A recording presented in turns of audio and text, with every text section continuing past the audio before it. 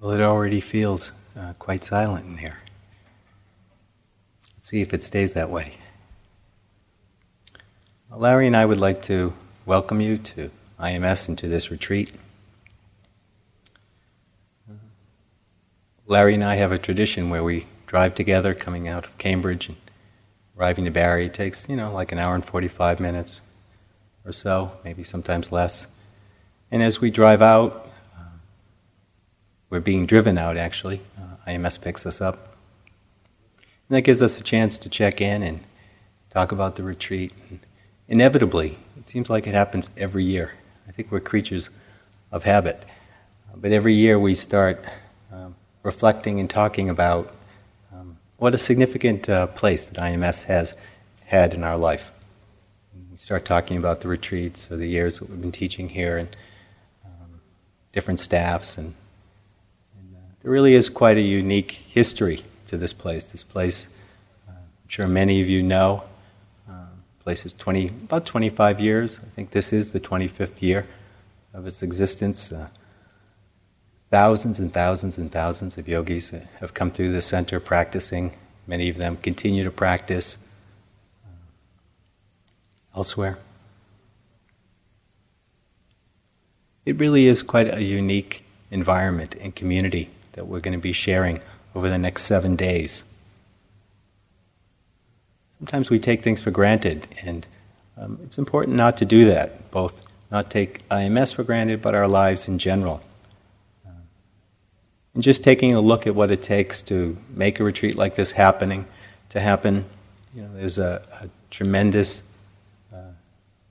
devoted staff, people, maybe 25 or 30 people now that work very hard and give us a lot of support, enables us to live, a life that's considerably simpler than our everyday life out there. We also have the support from each other. To me, that's very special, that support. I don't take that for granted. My own practice, and I know in Larry's, we've relied at times and have certainly received a lot of support from fellow practitioners, people who are practicing, doing what we're doing, and doing it together. So knowing that we have that kind of support. I think it's especially important, not necessarily, but it's especially important for people who are new, or reasonably new to the practice or to retreats in general. And I'd like to ask, how many people are new to IMS? And new to kind of intensive silent retreats? Okay. I think John, the manager, mentioned that there was maybe about 40 of us. And one thing I'd like to say is, now that the schedule has been posted, it gets posted when you guys get in here, so as not to scare you away. You're already here, and when you go out, you get to study it deeply and profoundly over the next 6 days, because the schedule doesn't change. Sunday schedule is the same as Monday schedule, the same as Tuesday schedule. And sometimes that first sight of the schedule, and you start counting up the hours, or you count up the sittings, and it can be kind of intimidating to those who are new. And I just like to say, don't be intimidated. If you are, be mindful of it. But there isn't really, I don't think there's a need to be intimidated by it. Lots of new folks go through here. Everybody has their first retreat. It's true for everybody in this room. It's often a memorable one, but it's often a very good and fruitful one. So don't be intimidated by the schedule.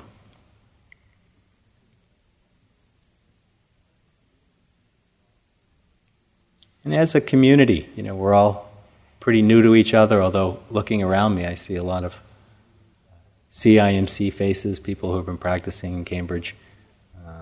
But many of us are new to each other.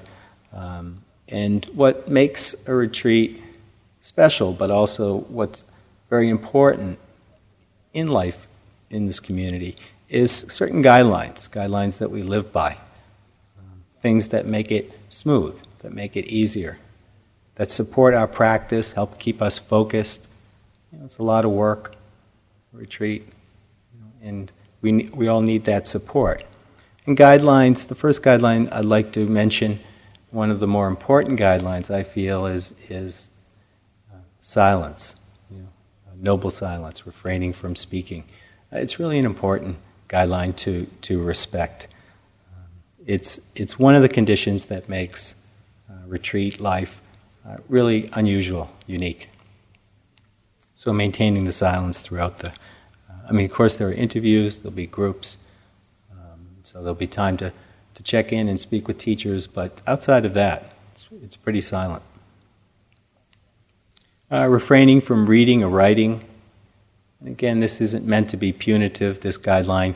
It's simply a guideline, simply a good way to let go of the descriptions, let go of the books, and settle in by yourself.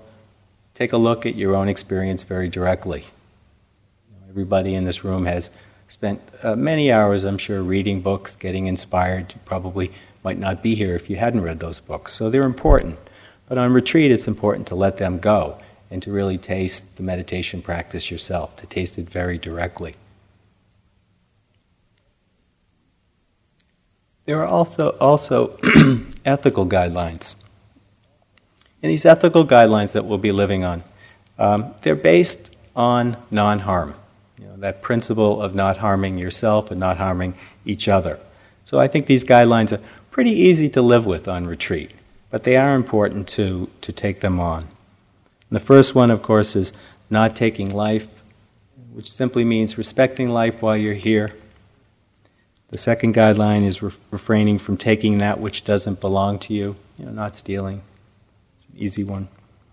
Third one is refraining from harmful use of sexual energy. And of course that means something different on a non-retreat situation, but on retreat it simply means celibacy while you're here. The fourth guideline, fourth ethical conduct, is refraining from false speech. And that's an easy one because you're silent. So you don't even have to worry about mindfulness of speech. You can save that for when you leave here. Fifth one is refraining from taking intoxicants which cloud the mind. And of course, if you're on prescribed medication, you need that kind of thing, herbs, medicines, please feel free. In fact, please continue to take them. But, other intoxicants that cloud the mind, of course, refraining from those while you're here.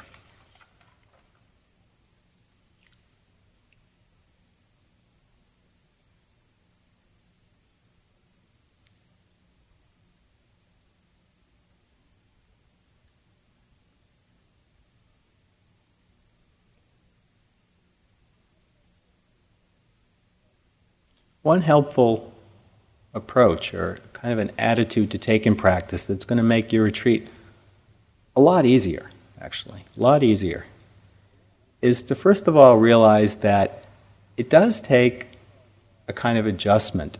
There's an adjustment period on retreats. Sometimes we adjust very quickly, sometimes it takes a little bit longer. So the first kind of approach or attitude to take is certainly to begin to see retreat as an opportunity to cultivate patience. We need patience with each other. A lot of us are living together in a building. We can get kind of congested at dinner time. So being patient with others and all their habits.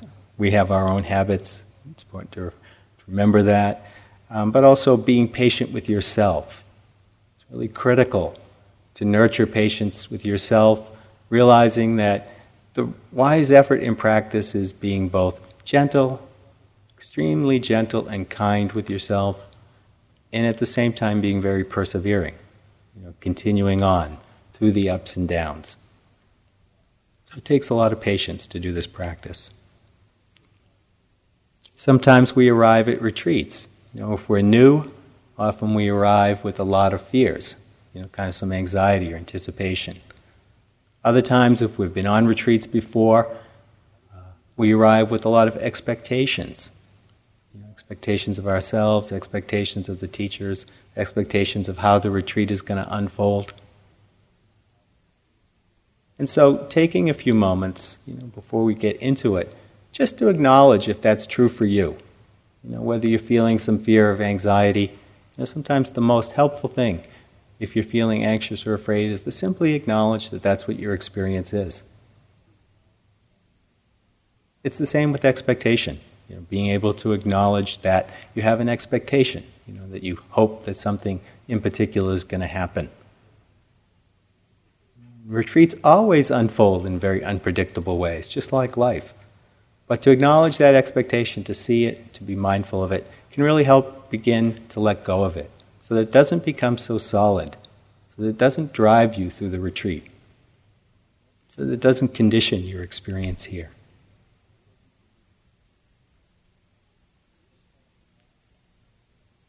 The Buddha spoke a lot about wise effort in practice. In fact, they say that that's really what he spoke the most about than anything else, is wise effort, because of course practice does take effort.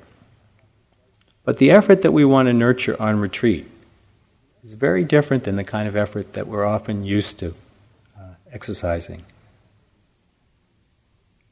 The kind of effort that we want to nurture while we're here. Over and over again, you want to nurture this quality of relaxation in your practice. When you feel that you're getting tight or that you're pushing into the next experience, pushing into the next moment, simply see if you can just relax your body, relax your mind. So nurturing this relaxation while at the same time nurturing a continuity of attention. The simplicity of the structure in many ways can make it much easier to simply pay attention to what you're doing. And that's all we want to do in this retreat. Wise effort is relaxing and paying attention at the same time.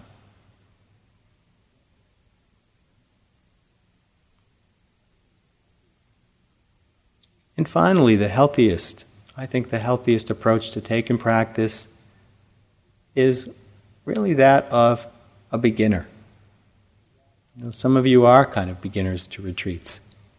And that's a nice place to be, but for those of you who aren't, to really reflect on what it means to be a beginner, really in the truest sense of the word. Once again, a beginner knows that we don't know. And we're here to simply learn, simply to see for ourselves. And to do that seeing, to see clearly, we really have to take a look at our experience in a very fresh way. It's crucial in meditation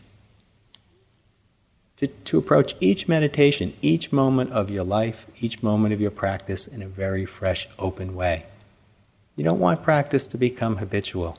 You don't want to take for granted what's going to happen. But to really open in a very open-hearted, really willing to let go and willing to see in a very fresh way, without those preconceptions. Letting go of any notions that we might have of achievement. Letting go of any notions that we might have of failure. So easy for us to frame our experience in those terms of achievement and failure. And in practice, we want to begin to soften and let go of those notions, of those ideas, of those evaluations of our experience. And to see if we can simply relax and be with whatever's happening.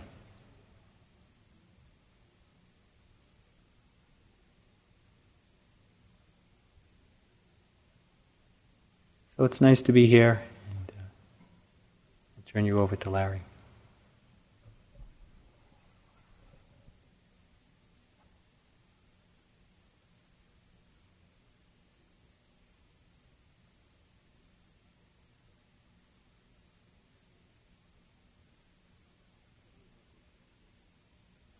So we have this temporary little community thrown together, where all of us come from different places, and for 7 days, we're each day contributing to building a little culture with guidelines.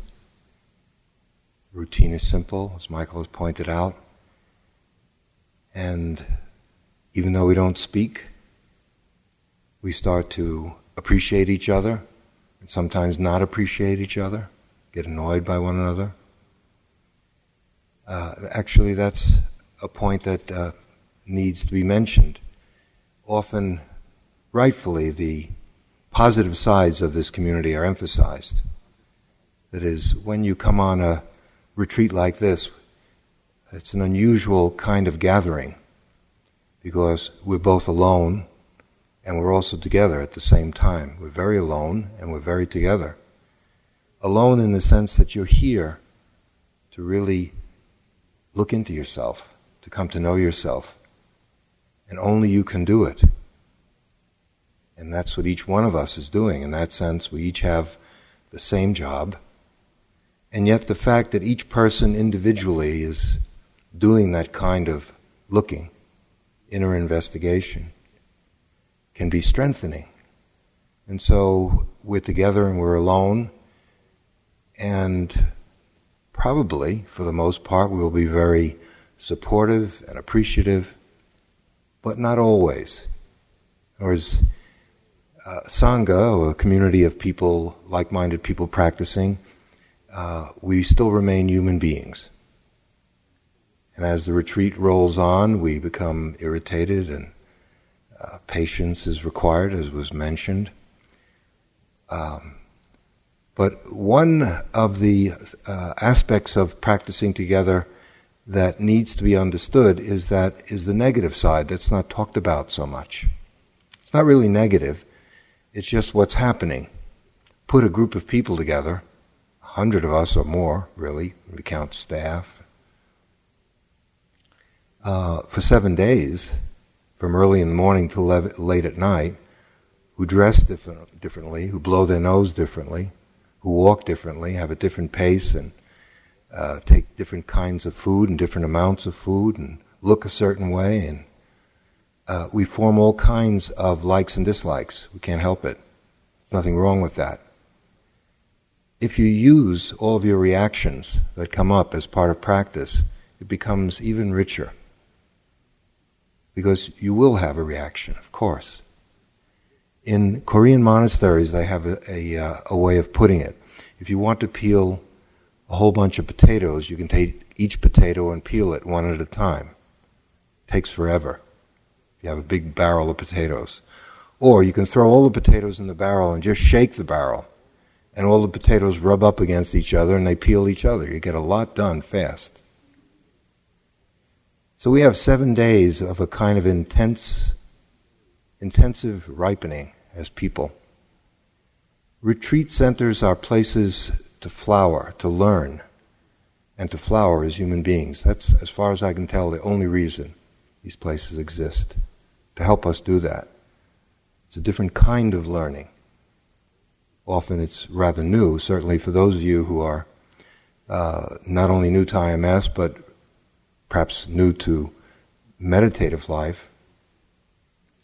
It's quite a re-education. You're being asked to value certain things that never occurred to you, to find out if they really are valuable, and to at least temporarily put in suspension or allow to go into abeyance so many pleasures and satisfactions and comforts of the world. We leave a lot behind to come here.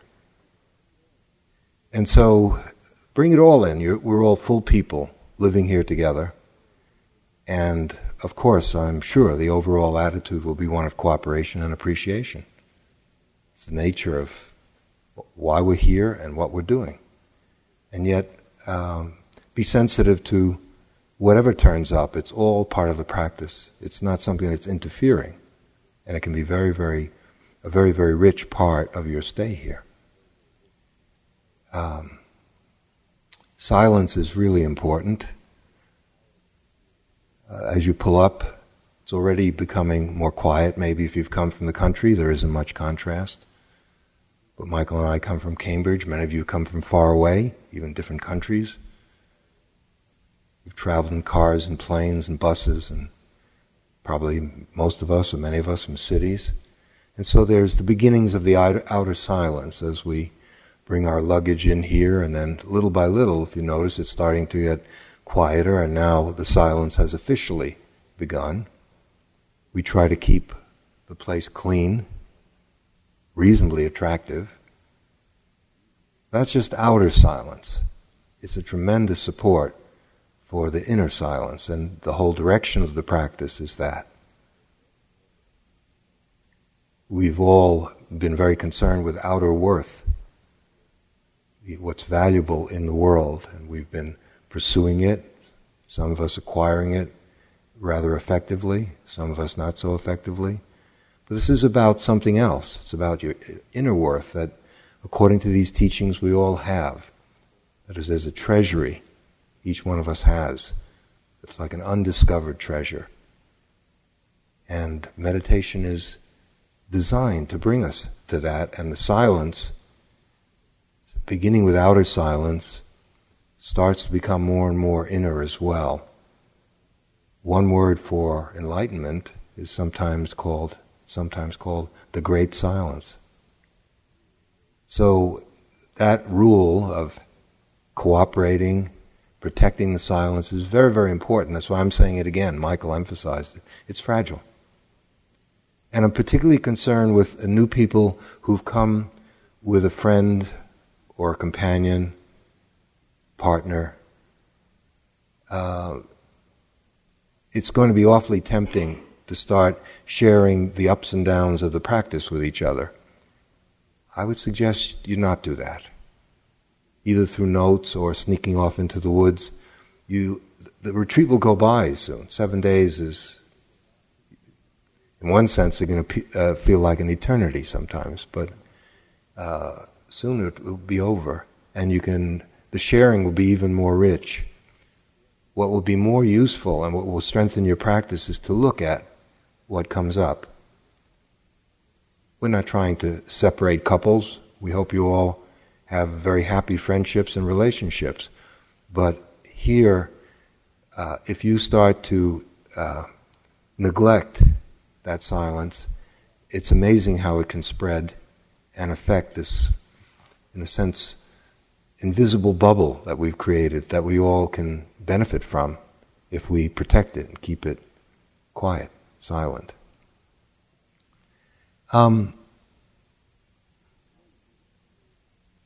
In all the Buddhist schools, one way or another, it comes down to the three trainings. There are three trainings that are handled in rather different ways, but they are going in the same direction. The first one, Michael mentioned, is ethical refinement. If your outer life is not in order, the way in which you relate to people and objects, finance and so forth, if that's not in order, you're going to create chaos and trouble, which will then undermine what you may be attempting to do in terms of the contemplative life. Okay, so that part is, for the most part, not much of a problem here. Because by suspending speech, we're all kept out of trouble.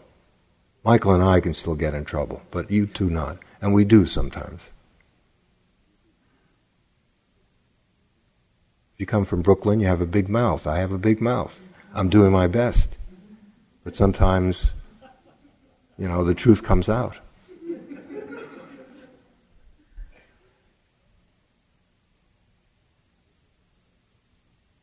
The second training has to do with stabilizing the mind. We call it shamatha, calming, or samadhi, and enabling the mind to be really collected, stable, calm, clear, so that it can do what we're here for. We're trying to enable the mind to be fit so that it can actually examine itself. Suggestions like know thyself or self-knowledge all sound good, but the instrument of the knowing is us. We're both the knower and that which we're trying to know. And so we'll begin this evening work on that, although the calming and concentrating of the mind is developed every step along the way. Whatever you do mindfully throughout the day is contributing to helping the mind settle down, be stable and useful, helpful for you. Not only stable, but pliable, supple. And that's a very, very useful quality, and that's the second kind of training. And the third is what the center is named for, insight or vipassana or the flowering of wisdom. Our flowering and the flowering of wisdom are the same thing. Wisdom is not left in a book. It's not meant to be the Buddha's words. That's just a menu. Those words, if they are true and real, then they can be experienced inside each one of us. And that's the point. That's why we're here. Those three work together. They reinforce each other. So I think what I'd like to do, I know what I'd like to do right now, is for us to begin the samadhi part of practice. But you've been sitting for a while, hearing John's talk and Michael. If you feel like standing, stretching, moving before we'll have a sitting begin this evening. We'll start the sitting and as soon as you're ready. So feel free to stand, move, stretch.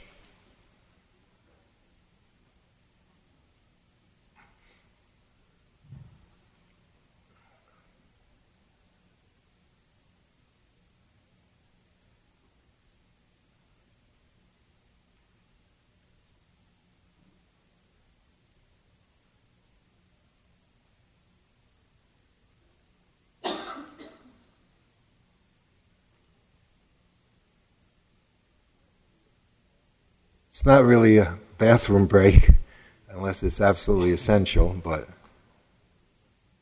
okay.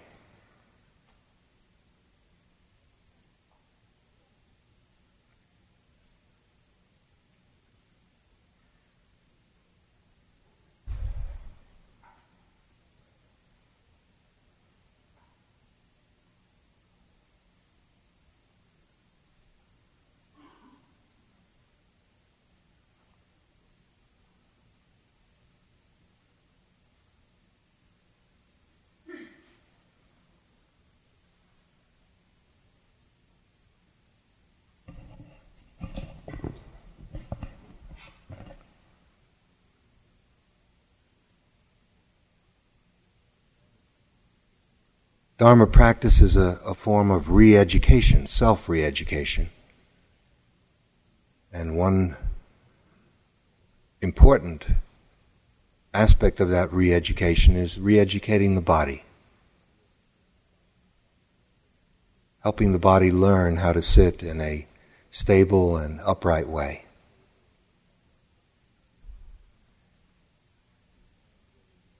And so find what is a comfortable position for you. I'm assuming that most, if not all of you, have done some sitting, and you've settled on what, at least for right now, is the most comfortable way for you to sit.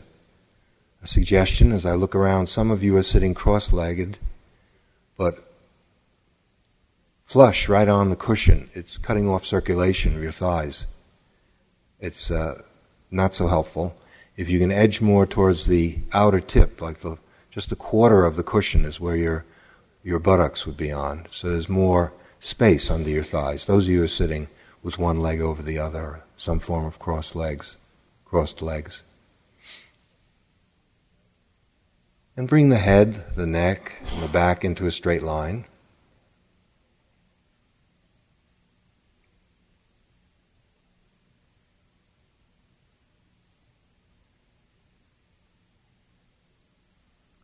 The chin is tilted downwards just slightly.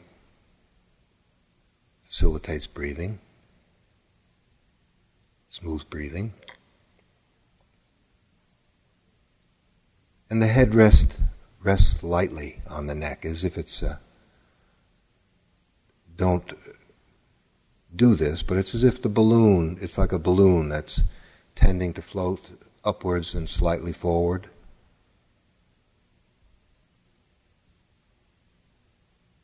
And it's very, very helpful if the body is not only upright and stable, but relaxed. And I would suggest you move through the body, bring awareness through the body, and a survey of how things are. And start with the face and the head.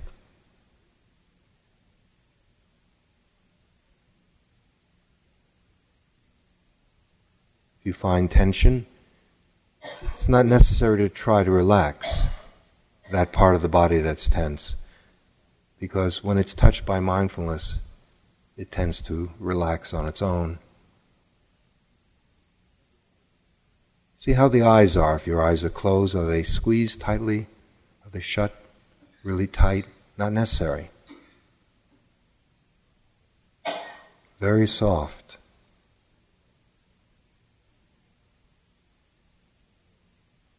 And the jaw, common place where tension accumulates.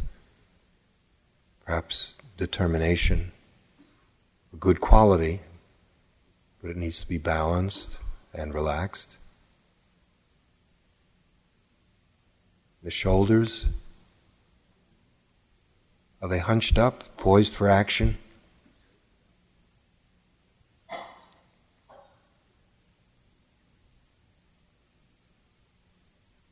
Feel the spine and the chest, the whole torso and the arms and hands and the legs and feet, and get a sense of the whole body for a few moments. Just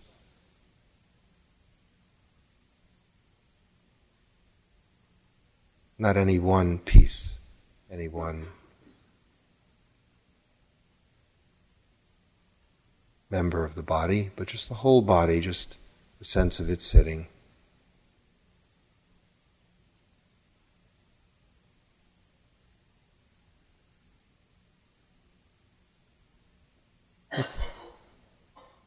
If you like, take 3 or 4 deep breaths in and out through the nose, just a bit deeper than the way you're breathing right now, and then allow the breathing to just flow naturally.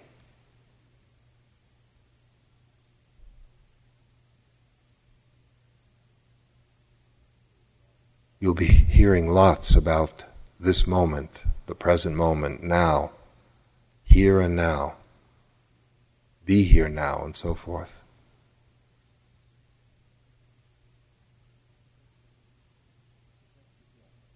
Pick up the breath now, the natural flowing breath, but these are sensations that come about wherever you've located your attention. Perhaps you've discovered that the abdomen is best for you, or the nose.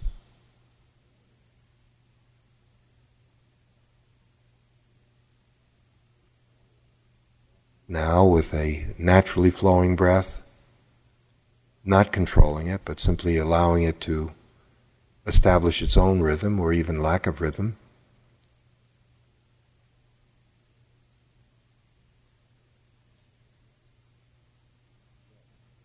And each breath sensation is happening right here, right now. We're learning how to be in the present moment. To begin with, quite simply, with an in-breath and an out-breath.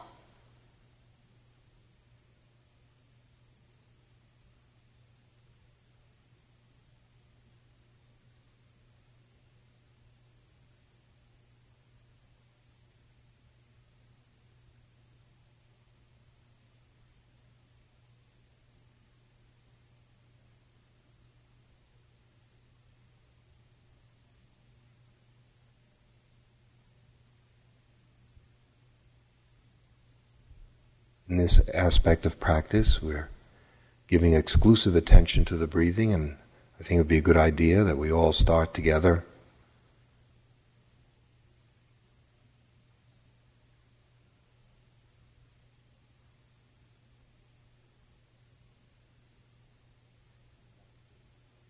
Just practicing breath awareness.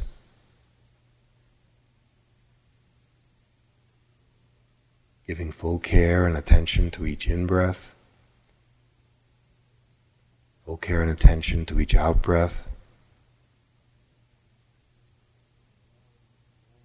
and allowing all that is other than the breath, sounds and thoughts, moods, images, the condition of the body, allow that all to just happen as well. We're not trying to control anything. Thoughts come and go, let them. But what we're featuring, giving special attention to, is that in the midst of our full experience of being alive right now, we're giving full attention to the breathing.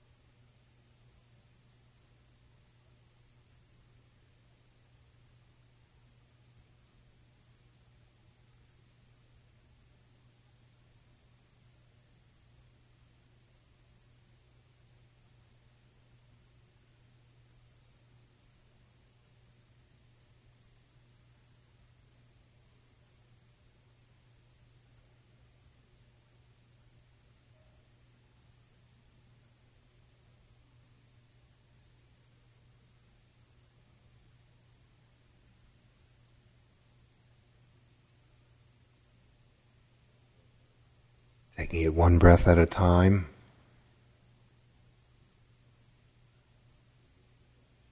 Not the idea of the breath or picture of it, but just those sensations.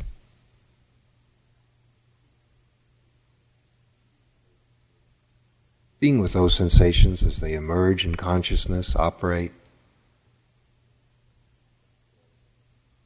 and then fall away, and if there's a pause, resting in the pause and receiving the out-breath.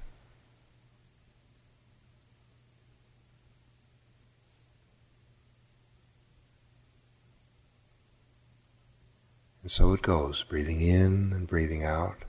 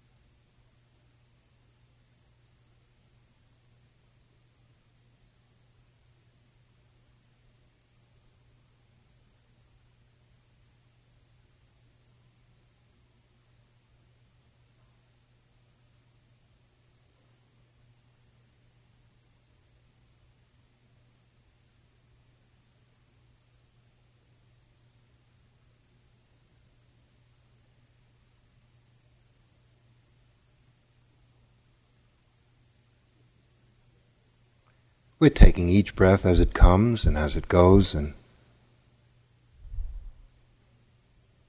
from time to time, as we all know, attention slips off the breathing. We find ourselves caught up somewhere.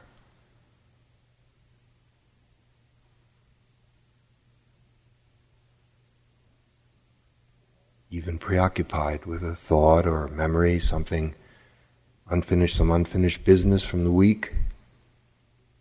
Could be anything, really. As soon as you notice that, in fact, you're no longer with the breathing,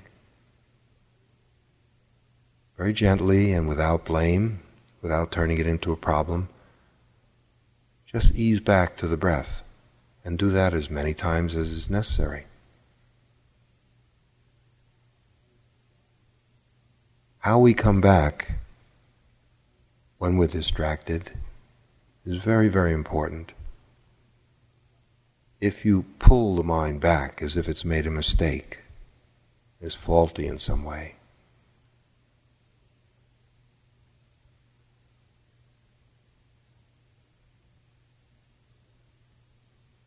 if it's accompanied by a certain tension or judgmental quality, the practice can become rather dreary.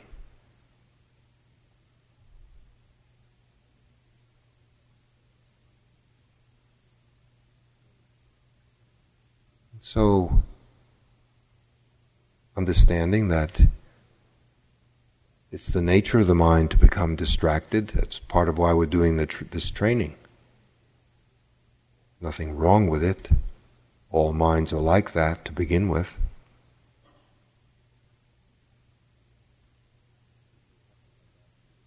And since we may have to come back many times over the next 7 days, it's very important that the coming back is done with a light heart, with ease, and without judging. However, the mind has a mind of its own, and if the mind does start judging, just hear it as thoughts, that's all. Come back.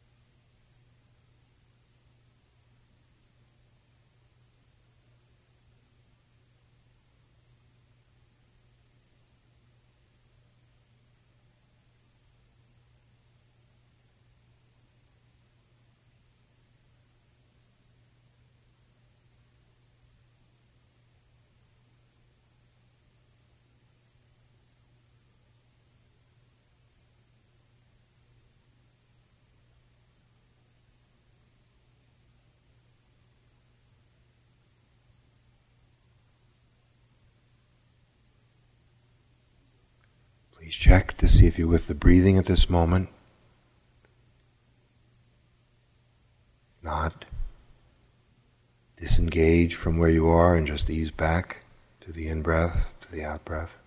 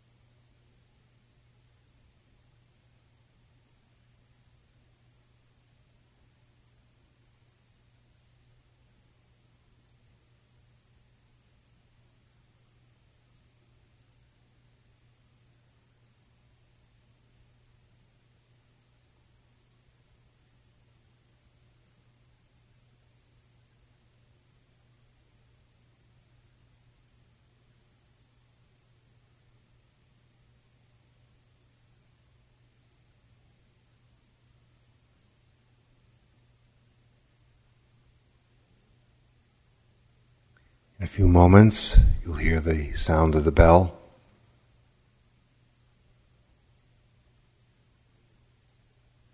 Listen to it carefully until the sound disappears.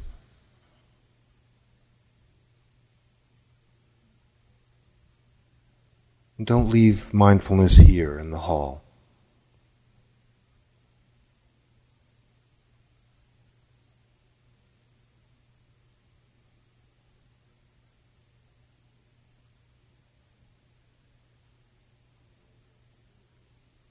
Bring it into whatever remains of the evening.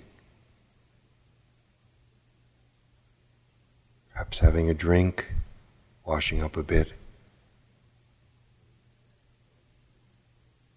readying yourself for bed and going to sleep. See if you can do that a little bit more slowly than usual. We have the time.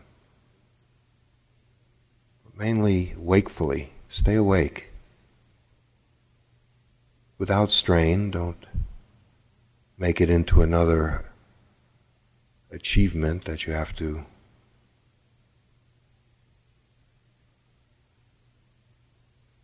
accomplish.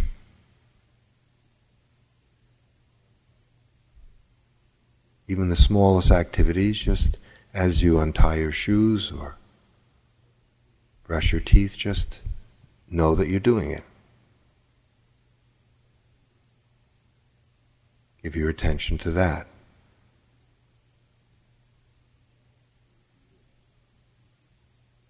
Many of you are very, very new to intensive practice, so I think it's important you get a good night's rest.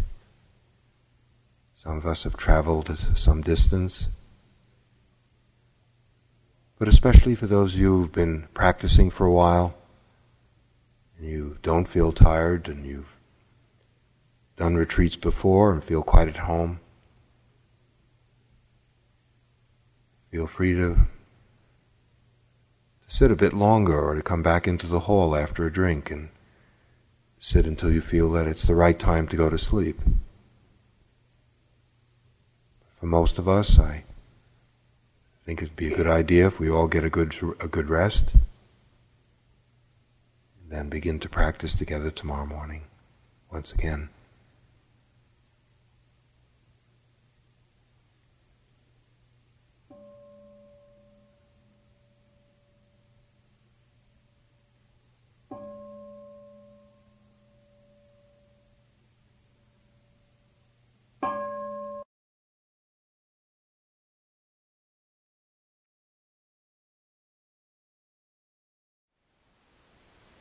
Thank you for listening. To learn how you can support the teachers and Dharma Seed, please visit dharmaseed.org/donate.